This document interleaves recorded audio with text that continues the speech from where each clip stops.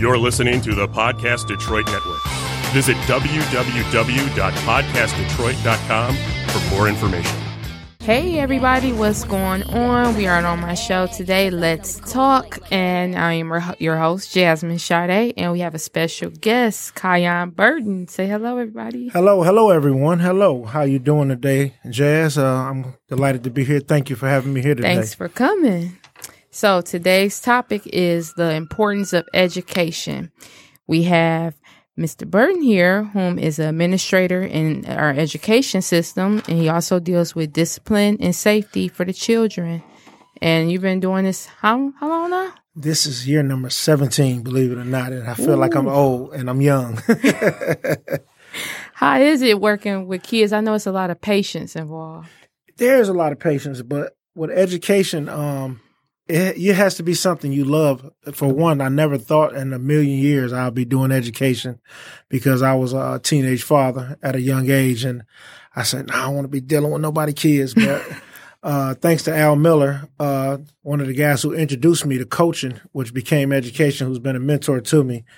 And guys, who's been inspirational in my life is Mr. Tiller, who worked with me in education. Those guys have pinpointed me and Nelson Jackson, Michael Barclay, Brenda Gatlin, and things like that and so forth, on Deidre Willis and Donnell Burrows, who's been very inspirational, that when I was introduced to education and I became around a great group of leaders, it became me more powerful. And I start understanding what the importance of education is, because as a young age, I didn't take education serious.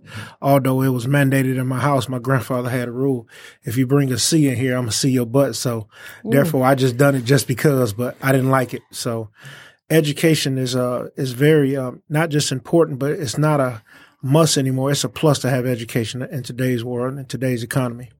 Quick question before we get all the way into the other ones. Do you feel it's hard to not, if you see students that's going through different things personally, do you think it's hard to kind of detach yourself from that and not look at them like, this is my own child and let me help, and you got to kind of keep the teacher role going? It's hard because before you can teach a child, you got to also, show them that you care first. Before, there's this old saying, before you teach one, reach one. So before we can introduce a lesson plan, introduce who we are, there's a safety component, and that child or that student must feel safe around you. So I have to let him know, who we are and, what we about. So he knows that he always has somebody. I'm a safety net for him. He has someone he can count on, or he or she can come to. So, just getting to know that child before you teach him anything is extremely important. Because I know most students can probably lack that attention or that, what a child needs from home. So I know they may look to that teacher for that, or that advice, or that guidance, father figure, whatever. Very hard, very, very hard to not just come to work every day, and you in education, especially in the urban settings, and say, hey, I'm here just to work and not care about a kid. And you see a kid come in and they hungry, or clothes are not clean, or you smell the body odor or something like that, and you just, as an adult, you just gonna automatically, you take on that mother and father role, and you say, hey, I care. Come here, what's going on in your personal life, and let me help you out. So those kids open up to you, and you hear some of the most bizarre stories, which becomes, you start caring and you get more into it. You wind up taking your own personal money and spending on these kids just to make sure they have what they need. Okay. How does education play a role in society today, especially? In today's society, it's more preparation for the global society, because today we're in this tech world and everything is technology driven. So coming to school today, reading is very, very intricate part of our programs now, because now where it was MEP testing, there's SAT testing that's a part of the score. So coming to school today and saying, hey, you must have your education is a must. It's about the workforce-driven world. To have education, it tells you who you are in life, what you're going to become. The higher education, the more higher living. The more education you have, the more money you make. It's a healthy lives is what I call it. We can convert healthy lives to the importance of education. It falls all in that same concept. So you feel like education is very necessary, can help you in a long way.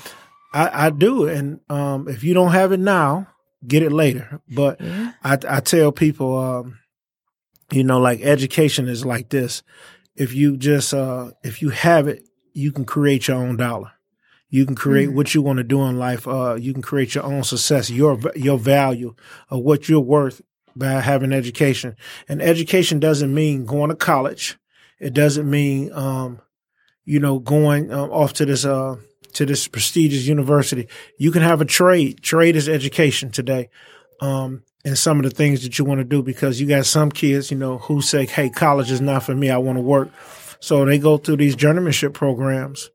They become pipe fitters, electricians. Mm-hmm. They become carpenters, and they go into this work-driven world, and they start preparing themselves for the global society and the global economy. Because I wasn't the biggest fan of school. So that's why I decided to go for something I know I really wanted to do and pursue in my life and as far as a career. Okay, what do you think are the main functions of education?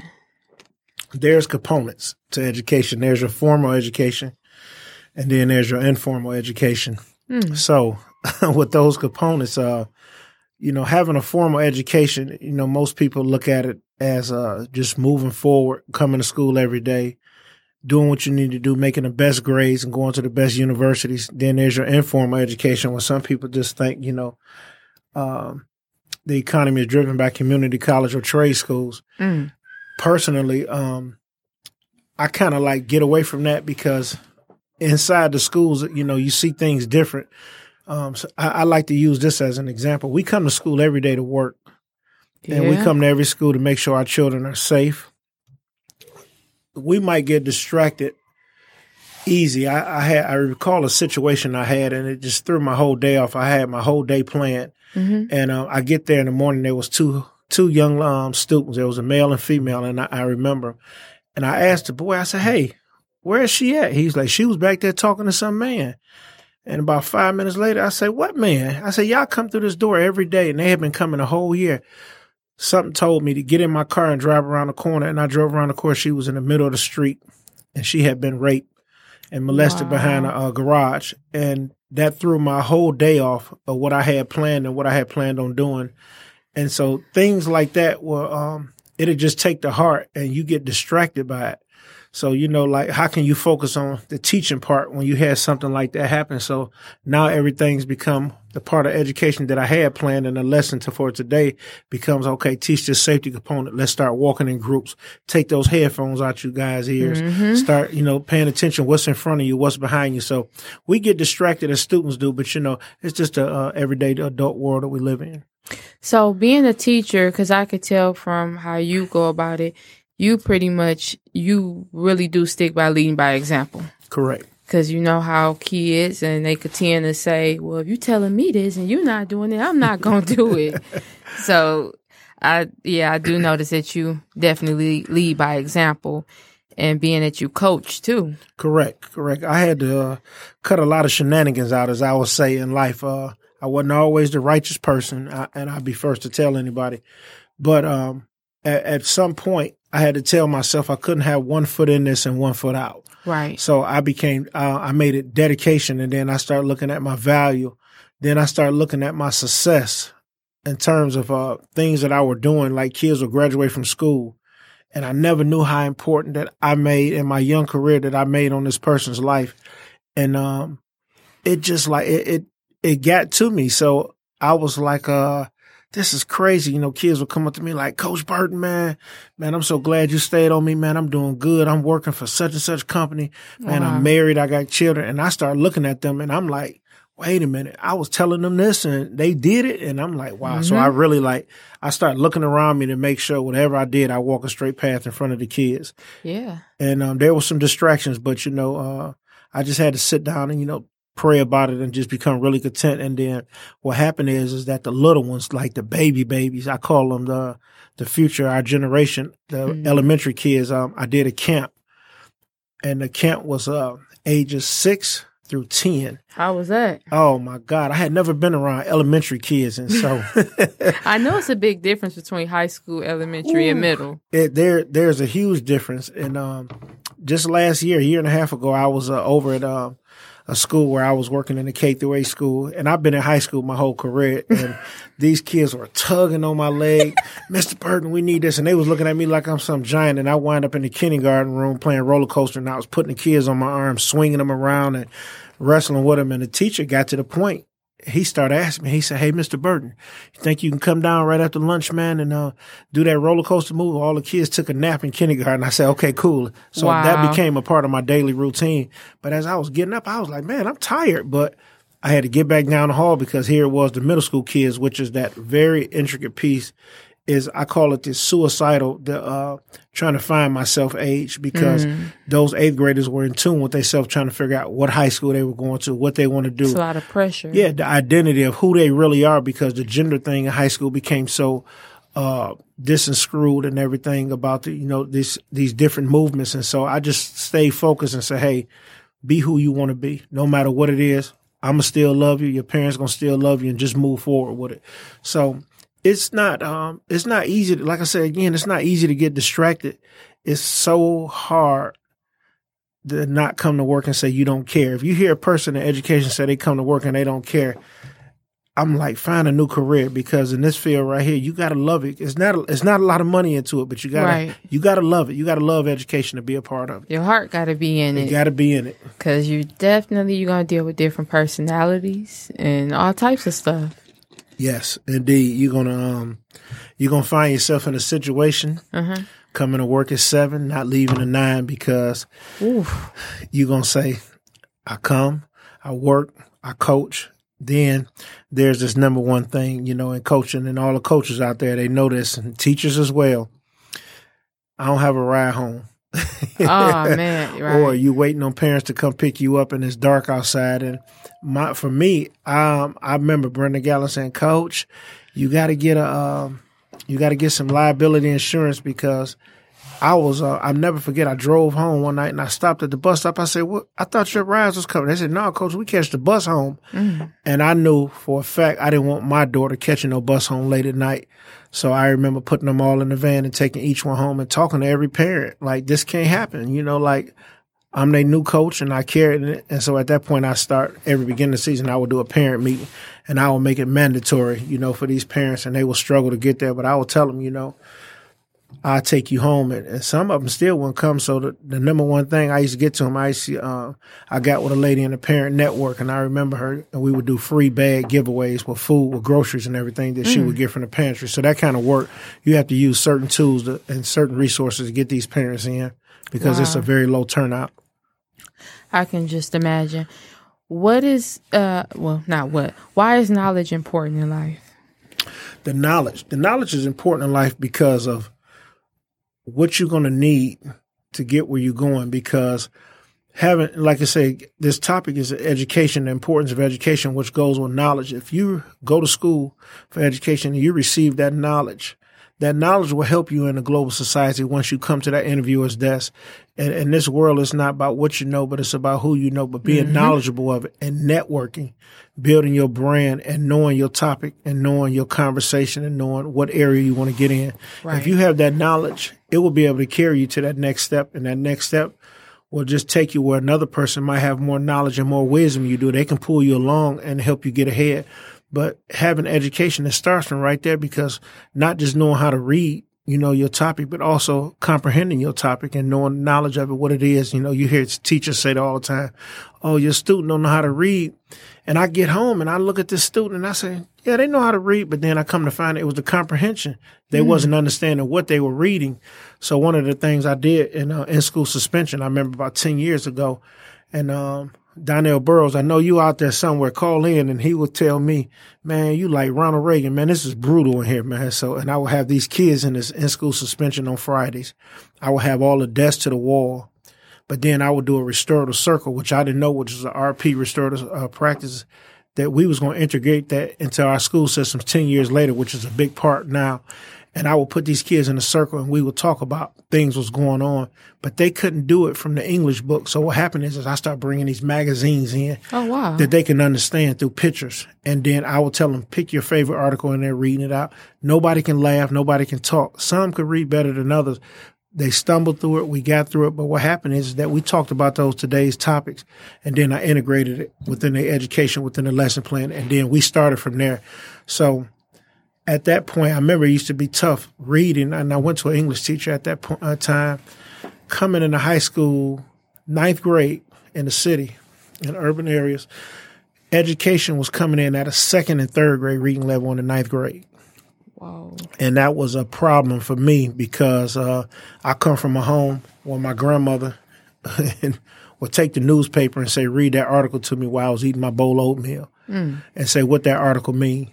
And I had to do that every day before I left out the house. That was comprehension. Yeah, and so when I got to school, I knew what DOE was, and I knew what was going on in today's society. And I remember a history teacher, he asked me, he said, can anybody tell me what's going on in today's world? What was the big topic? And nobody raised their hand, and I was like embarrassed, so I raised my hand. And I'm the class clown. Here it is. I raised my hand, and because I'm always joking, and so I told him, I said, Jeffrey Dahmer, because that was at the time. I said, it's this man out there, he eating people. And he said, yeah, that's one of them. He said, can you tell me something else? I was like, the stock market crashed. And he just bust out laughing. He said, give me somebody else. And nobody said anything. And I was like, I went home and told my grandmother, hey, Grandma, I was like, I talked to my history teacher about what I read to you this morning. And she said, that's why it's important to read and know what you're reading. And so at that point, reading became real strong for me. Like I'm a book reader. If you walk in my office or you walk in my home, I got a book by the bed or it's a Bible open. I'm an avid reader. So I make sure that I read and I understand what I'm reading. So when I talk to people, I know what I'm talking about. Right. So, because there's a lot of people these days, they sound all over the place when they talk. You guys got any questions for myself or Kiyan about the importance of education? He's been in this game for 17 years. Call 248-579-5290. We're here on Let's Talk. Kiyan, how do you think education help in our society? In today's society, education, it helps because the more education you have, the more success you can have. Let's take, for example, this is going to sound real. You're going to hear where I'm going with this. There used to be a time where jobs at McDonald's were for kids and were for students. And our high school kids would take jobs at McDonald's, Burger King, Popeyes. And they were coming, those employers were coming to our school and recruit our kids to work at our restaurants. And our kids would be happy to go get $3.35 an hour, which was minimum wage, and make that money at the time. In today's society, parents are working at McDonald's. And they're working there, and that check at McDonald's, Burger King, or Popeyes, or whichever restaurant, Coney Island, is feeding our kids, and that's a part of income at home. And so I look at it as being sad, but as I start working in these settings, I look at the parents, the lack of education. So I try to tell the kid, is that what you want? Car washes that I know personally. I used to go to the car wash on Saturdays and dry, towels and get that 50 cents or $1. And me and my cousin Keith, I remember that, man. If we had $10 a piece, man, we was going home to the rest of us, and we was going to buy us 2 pieces. We was going to buy a bunch of Faygo Pops, and we was going to watch karate movies on Saturday night. And let me tell you something, we was going to make it happen. So I look at those jobs, and those parents of today's economy with these children are working at the car washes. They're working at the McDonald's, and it's all due to a lack of education, a lack of performance, not taking education serious. You look at those people when you come to the gas stations and they like, can I get a quarter? Can I pump your gas?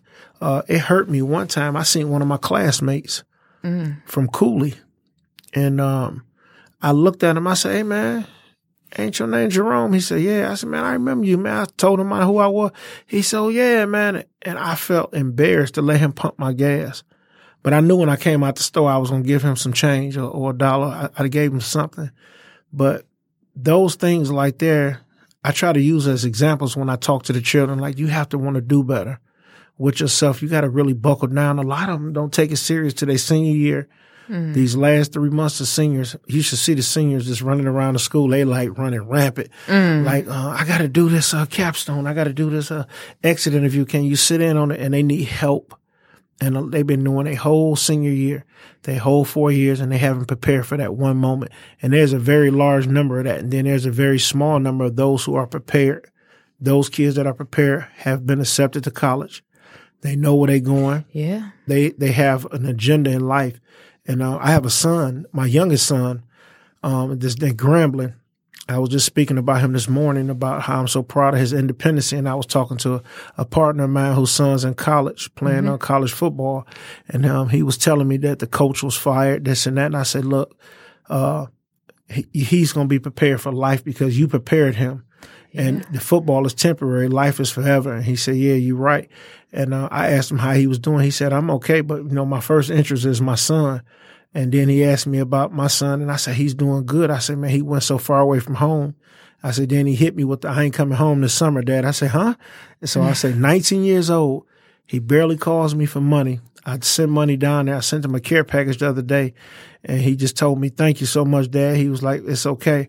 And I asked him what he need, and all he told me, if you want to send me some gas money, you can, but I'm okay. And I'm like, man, this is like the independency thing has really taken off for him. And that was his first time being so far away from you. Yes, because like his brothers and his sisters, they had all played on basketball and football on the AAU circuit. And he played football in high school, but he would go to team camps, and then he would go to these Tim Horton camps and things like that going away. But like going away from home for 6-7 months at a time, wow, that was like, wait a minute, this is my baby. But I was like, you know what? I rested well. I say, gotta let him grow up. Yeah, he gonna be all right. He gonna be okay. And he's doing real good. His independence is incredible, and I'm proud of him. He's down there at HBCU in Grambling State. And I was the first one. I was like, I ain't got nobody down there who can get to him, but I do. There's a support system around there from Dallas, Texas to Arkansas to somebody to say, if you need me, I go up there and check on him. And I say, he good. I said, every time they ask me and I talk to him, they say, hey, he good. They was like, man, I called and checked on him. He said he don't need anything. So I'm cool. And he drives 2 hours on the weekend, sometimes to Mississippi to go wash his clothes because he has an aunt that's on his mom's side that's right there. So I said, you drive 2 hours on the highway? He said, yeah, Dad, I go up over the bridge. And I said, yeah, I remember that I think that's bridge. a part of growth and independence, knowing that you can do something on your own. That's like a cool feeling. It is. And I thank him for taking education serious. And I mean, he went to Cass High School and he transferred from Grosse Pointe North High School. I remember that. And I asked him, what was the adjustment coming from Grosse Pointe North and Cass? I was just going to ask you that. Do you think it's a big difference with suburban and city schools? There's a huge difference. And I'm going to be the first one to say it. They are resourced in suburban schools. They have resources and tools to more help their children. And if you look at a lot of suburban schools, they even have charter schools in the suburban areas, and they send 4 and 5 buses to Detroit schools to pick up kids. They ship the kids out to the suburban areas, and then they ship those kids on a bus back. The difference is that, you get low classroom numbers. Okay. In urban settings, there's like 40 and 50 kids per class. Whoa. And some schools, sometimes there's 30 to 40. Some schools still have 1,500 to 2,000 kids. Some schools have anywhere between 200 kids to 500 kids. And when you see those small settings, there's low teachers, and still those classrooms are still like crowded. So there's a difference in education. But I'm going to be the first one to say, I say this, no matter what goes on, there's still a competitive edge that the urban areas have, and we own that edge in athletics, because no matter if you're in the suburban areas or not, they still want to come down here and compete within the urban setting. So we have to find something to channel that and be able to turn that around. But there's a tremendous amount of things going on in these urban areas. There's a tremendous amount of education that's going on in the suburban areas. The difference is the resources. They have more help in the suburban areas, but we do have there's a new administration in the city of Detroit that's really making a change to do something different with the kids in the city of Detroit, and I've been noticing that change. And also, I see people taking ownership of what they're doing. That's good, because I I always went to suburban schools, and I put my son in the suburban schools back when he was in second grade, and I seen the difference within the school, the teachers, and so much more. So I was wondering, being that you're in the education field, do you see that difference? Oh, yeah. What are the social functions of education? Social functions of education. I really didn't want to touch on that, but let's touch on it. There's some social functions in education that you can. It's just like everyday life. When you look at what's going on, and as I stated before, there's one thing that's happening, but there's another thing that's going on. So when you look at the social functions in education, we look at how do we move forward. Mm-hmm. How do we present, and how do we do a presentation to that student to get him to comprehend? So whereas you walk in a classroom, you remember it used to be 4 and 5 rows and desks. Mm-hmm. I believe in this new 21st century teaching where you might break it up in 4s. There might be a group over there and 4, another group here and 4, another group. And you could do it in terms of learning setting, but how do you teach one as a whole? Okay. So there's a lot of different things in terms of those functions, but how we perceive education and how we receive it is another. Because I've seen how you just said breaking in the 4s. I've seen that in classrooms where teachers may have this certain group who they know can work good together. They try to keep everybody in certain orders and not have the friends that may goof off too much around each other and all types of stuff like that. Do you think now in this 21st century that social media has a negative or a positive effect on education in the younger crowd? Because my personal opinion, I think it's a negative. Social media. Wow. I'm scared of social media. It's scary. I'm very scared of social media because of the things that goes on. Social media is like our video games. Mm-hmm. I think it's a negative impact on education. It has taken over. And let me just say this part right here. Most of our kids today are learning from music videos and too much television and social media. So say Friday come, this weekend, it's time to return to work on Monday. There was this big party. This big party happened, a fight happened there, and everybody recorded the fight.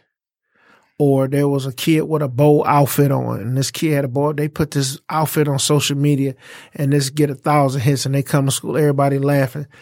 No one has the thought that the negative impact that this might have had on this kid, and this kid might want to commit suicide. Or this kid who got beat up on that fight might have somebody who care for him and might have somebody outside waiting to do something harm to him. So social media, it has a negative impact, but it also can have a positive impact because you can use social media to promote education. You can use it to promote such a positive manner within our schools. And I know I like to take the girls basketball team that I coach. I remember we had a game coming up, and it was their senior night, and they wanted to get all the students involved in it. They wanted to get everybody to come out, and they was passing. They put all 5 of them on a poster they made on, I think it was Instagram, and they shared it, and they just start passing it around. Next thing you know, somebody shared it with me from a whole nother state. So I know it can reach a positive platform, but our kids today use it, and our students use it in such a negative voice. Hey, let's talk. Hi, how you doing? I'm doing fine. How about yourself? Good. My name is Mr. Tiller. I'm one of Brother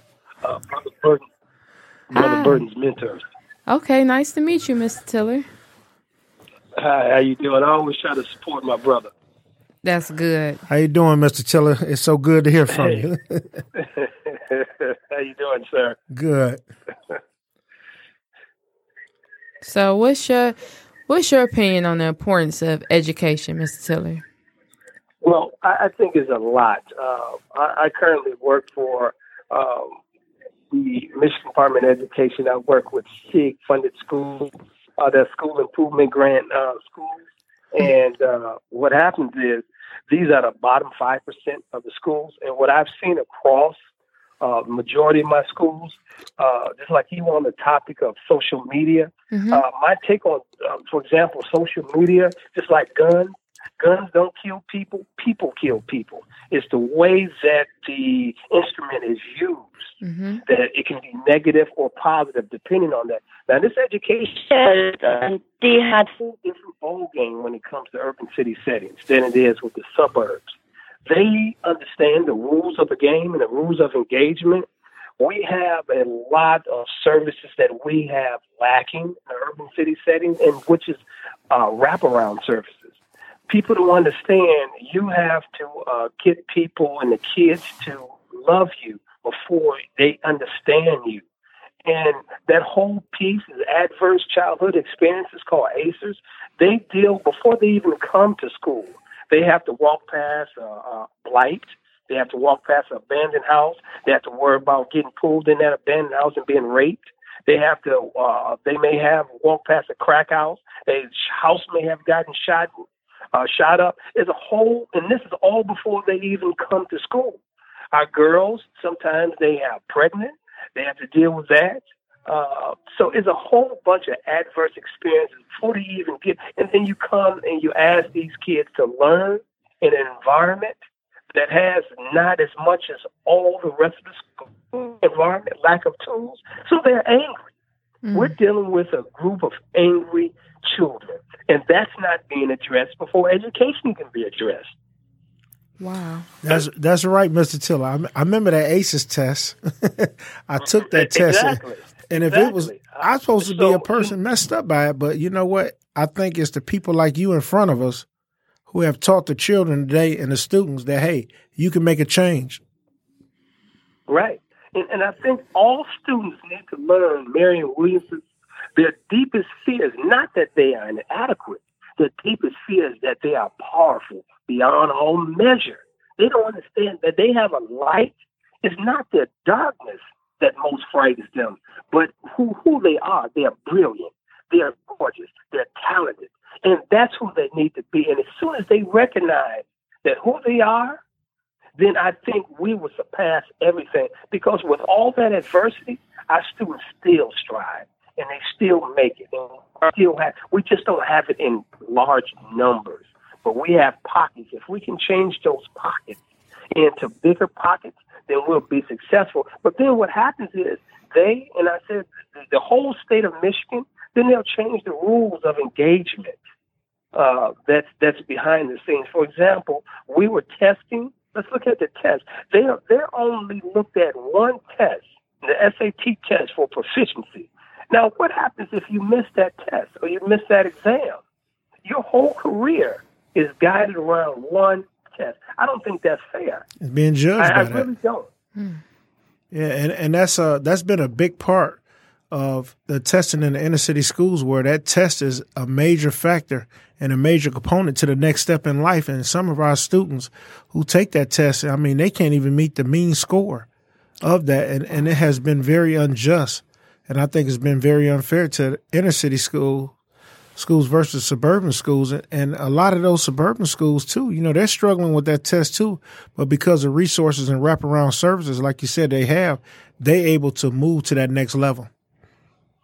Exactly. Now, let's speak to Brother Burden. I've been pushing Brother Burden to push him to the next level. Yes, you have. In AP and moving on up to principal. So I've been pushing that big fella. For the listeners out there, he's a big fella. I walked in one day and I said, whose shoe? That's bigger than a ruler. He said, man, that's my shoe. I said, good grief, what is that, a 15? And so just imagine, listeners, he's a big fella. And I always told him that I never wanted people to look at him as somebody who could just handle discipline as a brute. I want him to add that intelligence. And once we touch base on that, he has shot off. He uses check-in, check-out process. He uses MTSS. He uses PBIS, which is up under the umbrella. I'm using all these educational acronyms. That's okay. That's okay. Positive behavior. We understand. To learn something new every day.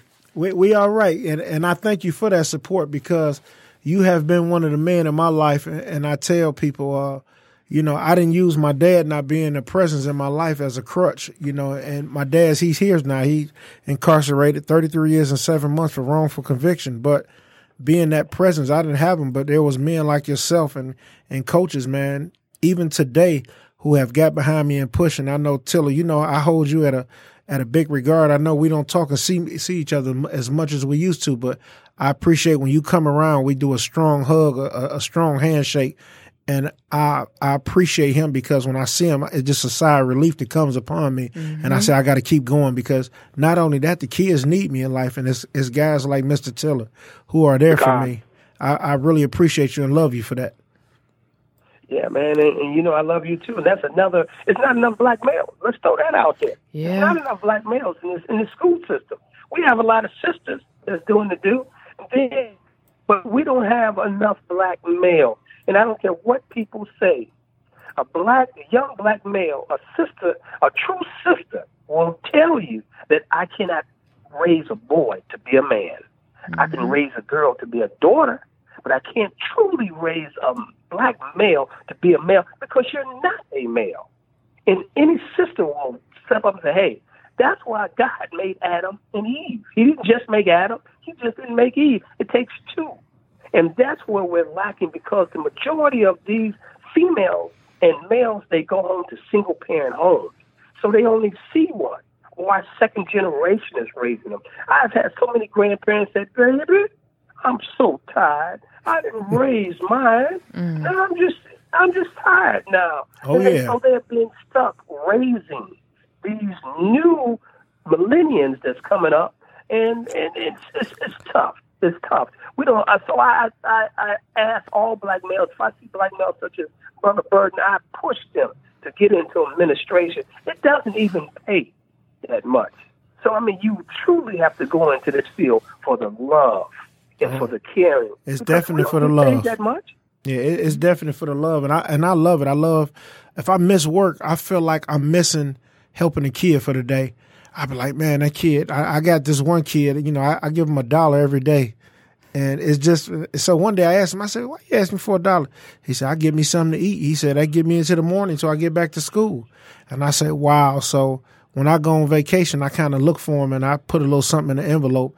And I know people say, you're not supposed to do it. But I'm saying, if I don't do it, who gonna do it? Who's going to step up? And sometimes I remember challenging a group of males in the school I had. I said, we wanted to send the kids to Comic-Con. And I said, I challenge everybody to donate $40 to support a student at Comic-Con. Mr. Brock, I know you out there somewhere in this world, and I thank you. And he took kids that wasn't athletes. He took kids that wasn't popular in the school. He took kids that was trying to build video games, and he took those kids on a bus to Comic-Con, and all those men in the building supported us, and they challenged me, and they met my challenge at $40 a piece, and we all got it done. And those kids wrote posters. They made a big old wall with us, and they just gave us thank you letters. But it's moves like that to make us strong within the urban setting, and moves like that to make our kids say, hey, you know what? I remember you helping me. I'm going to reach back and help the next kid. I think that's a good point, Brother Burt. We just don't. I get back on that, I harp on that. I teach at colleges. They're not producing males. It's more females that's coming out, and then we're getting to the point where we're getting. Let's talk race for a second here. We're getting to the point where we're having more Caucasians come in to the urban city setting, and our students, they try to homogenize our students in order to be and look like them, and they cannot. I mean, they can't relate. And I'm not saying we don't need them, don't get me wrong, but it's a genuine love that comes from us. You have to love these children and nurture these children before they even get to the understanding of these children. Now, some of them, I used to tell my students when I used to be a principal, there's two things are going to happen. Either I'm going to help you get through, I'm going to put you through college, I'm going to put you through a locker. You choose one of those two. Now, you can do it the hard way or you can do it the easy way. What you're going to do it, and we're going to learn together as we do this process. Our kids need tough love because it's just for the environment that they come from. They will run over anybody that's weak. Unfortunately, that's because that does make up of their environment where they're coming from. And I think Brother Burton, he gives them tough love. He does the same thing I used to do. If students in the hallway, he'll grab them and give them a little nod on the head and say, get in class and do what you're supposed to be doing. but they love that type stuff because they know that somebody's care. We don't have enough people that actually care. They're there for the job, and then they go home. The check. But they're there for the check. Yeah, and you're so right, because it's like, and I don't knock it, but I just feel like, like I asked the teacher, are you here to get your student loans paid off because you're in this urban setting working at these Title I schools, or are you really here to educate? And he said, I'm going to be honest with you. He said, I heard that I'm here to get my student loans paid off. And I say, man, that's so sad. I say, because there's a slew of people waiting in line to educate our children, and you taking up space. And he felt offended by it. But I say, I felt offended when you told me you're here to get your student loans paid off. But I understand, I really do. But I'm just one of the ones I care, and I'm not going to stop caring, and I'm not going to stop being who I am to, for education. And when I die, I want my plaque to read a warrior for education. There I stood. Yeah. And I think all that goes into play. And I think, just want to say again, Brother Burton, you're doing a good job over there, at the school that you are at. I don't know, did you mention the school that you are at? I don't want to say it. No, I didn't, because, I didn't even want to say the district, because, I don't want to get paid for it. But those who know me, those who are out there, they know who I am and where I'm at, but, I don't want to get in no trouble. Right. And another part, let's talk about the home environment. We're having kids raising kids. That's another big avenue there. They don't know how to raise kids because themselves are having kids. Ooh-wee. Tell me about it. I had my first parent come in the building the other day, 28 years old. I say, wow, 28 years old, and her child was 14. And I looked at the grandmother, was younger than me. And I said, wow. And I was like, and I was just looking, I say, that means if I stick around and it's in 14 more years, that child is going to be something to have a baby. So here it is. That mother hasn't broken that generation curse of having a child at a young age. Her daughter had a child at a young age. And who say that this young man won't do the same thing if they don't break this curse? Mm-hmm. I call it a generation curse because we have to stop and we have to say, hey, something got to stop and something got to give, the importance of education. And here he is getting in trouble in school. So you know how that can go out. But I told him, I said, I'm here for you. If you need me, just come down and see me. Let's make a change. Let's do something different. You're going to be the change to spark your family. And I think if we push that out more, then what happened is that this kid will take education so serious and he will move so farther forward than his mother and that his grandmother did. It become like possible for him not to fail, because as I tell the students, I was like, no one has a key to your success. No one's going to make an excuse for when you're successful and you are this millionaire guy. I say, so I'm not going to make none for your failure. Right. And another thing, people don't talk about education. People think it's just a Detroit thing, and that, but they don't know that's why Amazon, let's talk brass and economic growth. Amazon didn't even consider Detroit because of the educational. So now you read other factors, but guess what? The economic growth is being suppressed by low test scores in urban city, Metro Detroit. Mm-hmm. That's what people don't really look at. Yes. And if we don't move those test scores in Detroit, which is the third or fourth largest school district in the nation, if we don't watch these scores and move these kids, guess what? We will never have an Amazon. We will never have a big corporation come to Detroit, ever. And that's what people don't understand. Yeah, because they're scared of the economy. It's just like the insurance. And when you talk about education, you talk about car insurance. And why is Metro Detroit the highest car insurance in the nation? And it's all packed to do, from the riots to education, because people are scared to come here and, called reinvent Detroit. And I applaud those who are in Detroit and trying to do it, but it all starts from education. I have never once seen one of our city officials, other than when they're trying to get elected, step up into a school and do something positive for the kids in the city of Detroit. And I think that's a key point. Until this economic growth piece keeps hitting Detroit, in the gut. Now, you have your Dan Gilberts, of course. They're coming in doing investing in Detroit, which is good. They're turning downtown Detroit. But they're going to need people. They're going to need our kids for the jobs that's going to be around there. We don't need crime to go up. We need crime to come down. And anytime you lack, we talk about, you mentioned knowledge. Knowledge is power. Once people get this knowledge, once the kids get this knowledge, it can't be taken away. So they have to get the knowledge. But if you don't have knowledge to fall upon, then what happens? You go into a archaic state. And then you start to go into this, what we call a reptilian state, and you go into survival mode. And survival mode is the only thing that you need to know in order to survive. So what happens? You've watched people survive by robbing, stealing. If I can't get it, I'm going to get it some way because I got to eat. So how is that? I can't find a job because I don't have a high school diploma. So what am I going to do? I'm going to sell drugs. I'm going to start slanging. I'm going to do something. So education has so many variables to it that we have to get a hold, put this game, especially in the urban city setting, in a chokehold.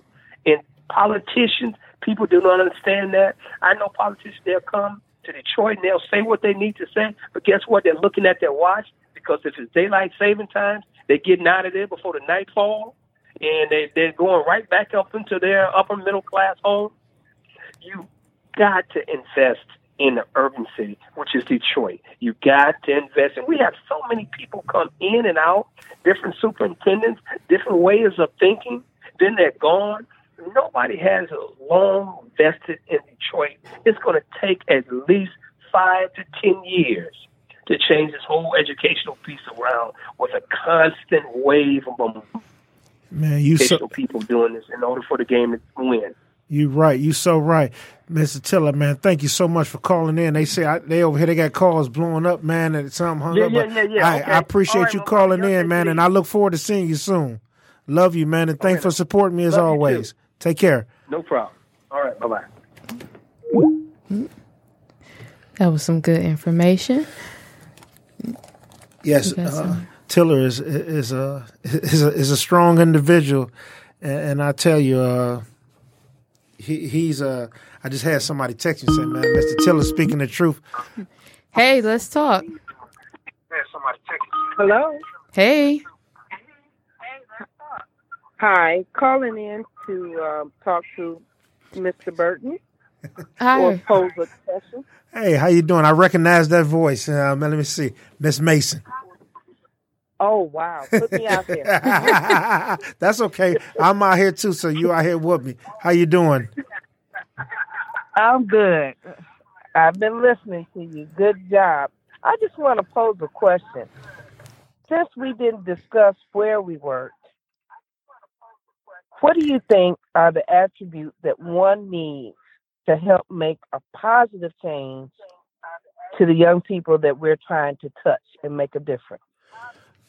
I think, like what you and I do on a daily basis is terms of trying to get wraparound services and get community involvement as well as partnerships in the school. We just got to we can't stop. You know, the struggle that you and I go through every day is so important just to get kids to come through the door. And we struggle with the teenage parents. Sometimes kids got to babysit because their parents got to go to work. And we know about these jobs that they have, but we struggle every day just trying to reach our children on that platform and get them to the education platform, which is instruction inside the school.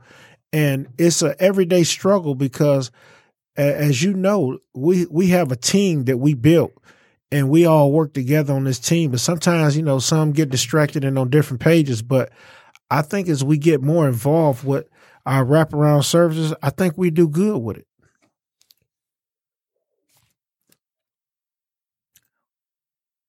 Okay. Is she still on the line? Oh, okay. So all sorry right. She hung up there. We lost her. Hey, let's talk. Hello. Hi, I'm sorry. My phone dropped the call, but he's right. We do struggle with the wraparound services, and until we get those things handled, we won't be able to reach our kids, but people like Mr. Burton and others on our team make a difference. I think that's why we're so changed where we are. Keep up the good work. Thank you so much. Thanks for calling in. Thank you for calling, Ms. Mason. You're welcome. Bye-bye. Bye. All right, you guys. And like I said, if you got any questions or anything, call 248-579-5290. And for our social media, you can always reach me on Facebook under Jasmine Walker or on Instagram at _Let's Talk Podcast. If you got any topics or questions or whatever, I'm always able to reach on there. Burton, he doesn't do social media. Hey, let's talk. Okay, so hey, daughter, you know I'm going to call in to talk. Right, you fell asleep on me last week. Yeah, I fell asleep. Okay, so listen, I don't want to take up too much time because I know it's not that many minutes left. I just want to say this one thing concerning myself and education. I never, ever took education serious. And, you know, over the years, I've always said it was this person's fault or that person's fault because they didn't push me or they didn't require me or I didn't get a threat or any of this. But it really was on me. Mm-hmm. I should have been the one to take my education serious and do what I had to do. And if I could go back to kindergarten in Holland Park at Wooler Elementary and start all over, I would start over and I would take it serious because for the simple fact, I don't care where you're going, what you're doing, what the Kardashians doing and how Bill Gates made it. They were just some of the few people that went through the cracks. You need your education. Mm-hmm. Education is very serious. You do it. And you need it. Yeah. It's so important. It is. Listen to my grandbaby. I'm going to make sure she take her education serious. And right. your grandson, he only in the 5th grade, but I talked to him about real life stuff ahead of his time so I can get him prepared and ready because it's harder for black males. The genius in the making, Jaden. Shout out to Jaden out there. Right. And I should have been a little more strict on my daughter with education. Yeah, if I could do high school over, I would. High school, that's all I say. Okay, so I'm going to let y'all go. Okay. We're going to have another caller. Thanks you. for calling. All right. Yeah, if I always say now, if I can start over from 9th grade, I would start over. I'd take that 1 year, that 9th grade year. If I could just do that 9th grade year over, I'll redo all 4 years. Yeah, that 9th grade year was important. I'll never forget in 7th hour. Judge Chambers, I know you out there somewhere. Thank you so much. He left up out his seat one time. He was a history teacher and he wound up being a judge. He left up out his seat, came out there and grabbed me by my ears. Hey, how you doing? Let's talk. Hi, how you doing? I'm doing fine. Good. I was calling in regarding your talk on education. Of course, education is very, very important. But you got all this glitter and all these distractions. Yes. And the fundamentals of education are important. You can go forever with your education, but so many things are taken out of the schools. And how can we empower the parents to put pressure on the school system to make sure that children have education because it's been proven how music stimulates the brain. Mm-hmm. And how can we put those back in the physical education, in the art classes? All these things are traditionally as Black people we were surrounded with art. It was a part of our spiritual system. It was a part of our culture. As we've become in this country African Americans, we've always had art around us, whether it was in the church, whether it was singing, whether people were making things, the connection with hands-on, tactile learning, with listening. And there's so many things that are left out of the educational system. I think that those things that I'm speaking about that are missing are some of the things that keeps children interested in school. Yes, I can speak on that because part of the problem within the inner city schools, the reason we don't have those programs, remember we had music, we had art, we had dance, we had those programs is because of funding cuts. A lot of it's due to the charter schools that's being built around, and those charter schools have pushed us out. So we've been able to lose teachers who were teaching those classes and those electives. In terms of that question you asked, like, how do we get the schools involved? One, we got to get the parents involved. And if we get the parents to push back in our community and back in our schools for what's right, like they did the dress code, if we can get parents to push back in for those educational components, I believe that we can just continue to build amongst that, because, some of our best singers have come from these inner city schools. We can go back far as Motown. Some of our best athletes have come from these inner city schools, which are in the city of Detroit. So I believe if we're losing so much, not only the charter schools, but we're losing so much in terms of just our fundings inside the school. We got to cut programs. I mean, we cut sports tremendously where few schools don't have swimming. They don't have tennis anymore. There's no golf. I mean, we're trying to bring wrestling back. I mean, we lose so much. There's like maybe 8 to 9 sports per high school, and we're talking cheerleading, football, volleyball. But how is the budget determined? Explain to me that process, because is the money, of course, you're losing teachers to the schools, but if their budget exists someplace that is not being tapped into, or is the budget totally being lost? Because we pay so much in tax money, whether we have children or not. So where is this money going to? So, and the lottery is supposed to go towards the schools. So the budget goes like this, and I'm just a small piece I could touch on in terms of the budget. I'm not that accountant person, but the number of students per school district. So in Detroit, say if you got 50,000 in Detroit, but then you take Southfield, but then you got another charter school in Southfield. They got like 8, 9 charter schools in Southfield. We don't have many in Detroit. Then charter school district versus Detroit Public Schools District versus Southfield School District versus Macomb County School District. That money has to be broken up within a region. And so the funding goes like that. So every school is allocated a certain amount of funding, and that funding has to take care, the things that we need with inside the schools, technology, books, and so forth on. Okay. Well, thank you for keep up the good work. Thank you so much, too, for calling. Everything. I love your show. Thank you. All right, you guys, we're getting ready to wrap it up. And I just want to say this because it stood out when you said this, Burton. Before you teach one, you got to reach one. And that stood out because a lot of kids do need that, especially, sad to say, but especially in the urban city schools. So that definitely stood out to me.